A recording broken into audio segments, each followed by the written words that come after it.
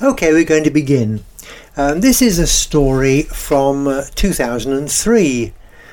It's from It's a Rum Life, Book 4, Volume 2, Northcote, 1994 to 2008.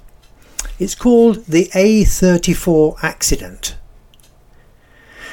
This story must be from about 2003. Ruth had retired from work and we were using her car, the redoubtable Passat Estate, for our annual holiday in France.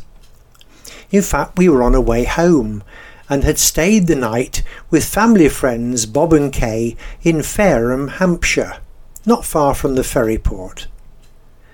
Time-wise, it would have been late morning. We probably had been on the road only 40 minutes or so and proceeding up the dual carriageway A34. In fact, we had not long joined the A34, which would take us to Oxford, where we would continue on the A43 to Northampton and eventually to our Lincolnshire home. The road was busy with a large proportion of HGVs.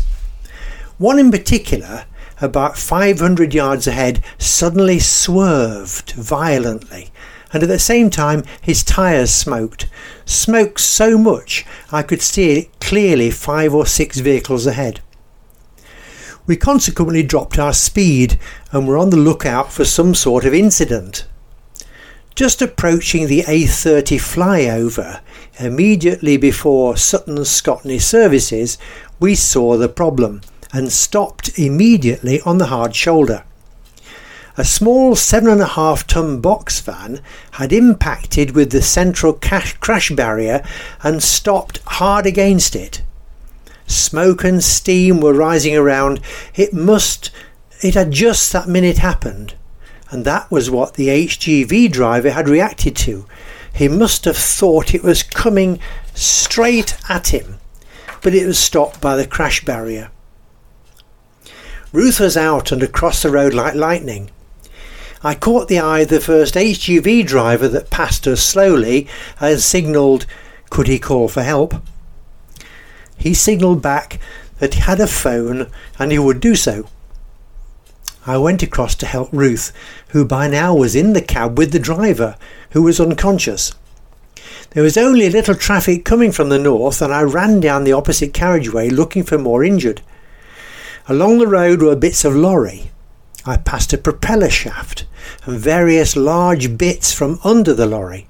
There was a driver's door and lots of glass. Just under the flyover, sitting high up from the roadway, was another driver. He was okay, he signalled, but his JCB tractor excavator with back actor was upside down on the left-hand carriageway. The entire distance between the excavator and the lorry was strewn with debris. I was back at the lorry quickly and Ruth was trying to get the driver's attention. She was concerned for his breathing, which was almost non-existent.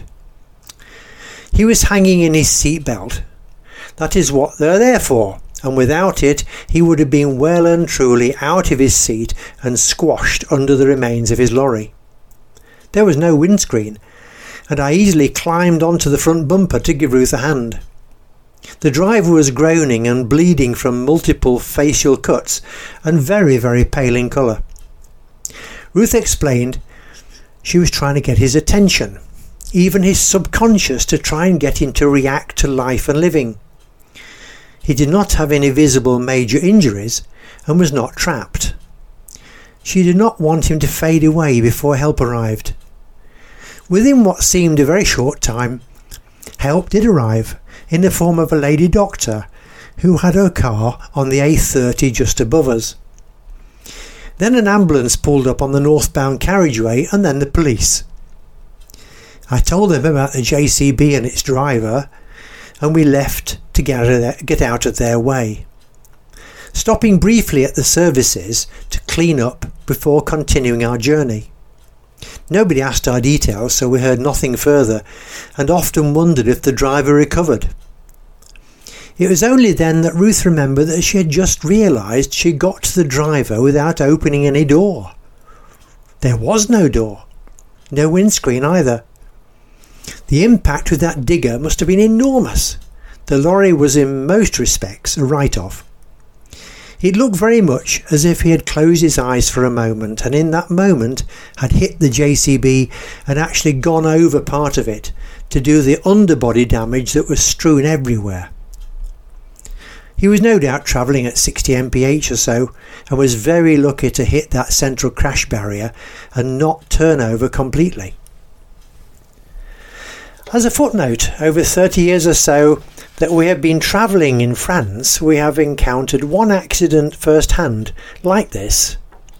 In France, if you do not stop and offer assistance, then you can be prosecuted for not doing so. It is expected of you. Here in the UK, the situation with regard to ambulance chasing solicitors and the public expecting litigation against them for virtually anything is preventing this automatic action which can save lives. Ruth and I have always believed that to help other people in need is the most important thing one can do. She has been a nurse all her working life, finishing as a district nursing sister and leader of a team of nurses. She was also a nurse practitioner before retiring. She is very experienced in many fields. In my teens, as a senior scout patrol leader, I was first aid trained to the highest level possible at that time. Using our experience and training is what it is there for, after all. That's the end of that little story.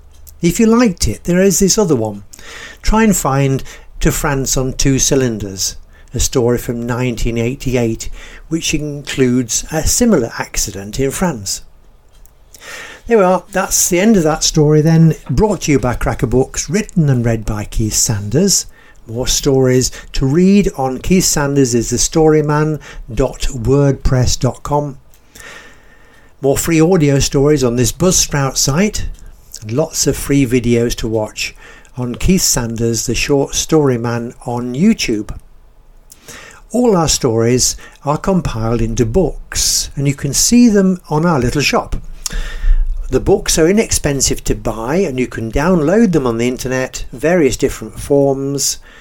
Have a look at richardkeithsanders.selz.com. Thank you for listening.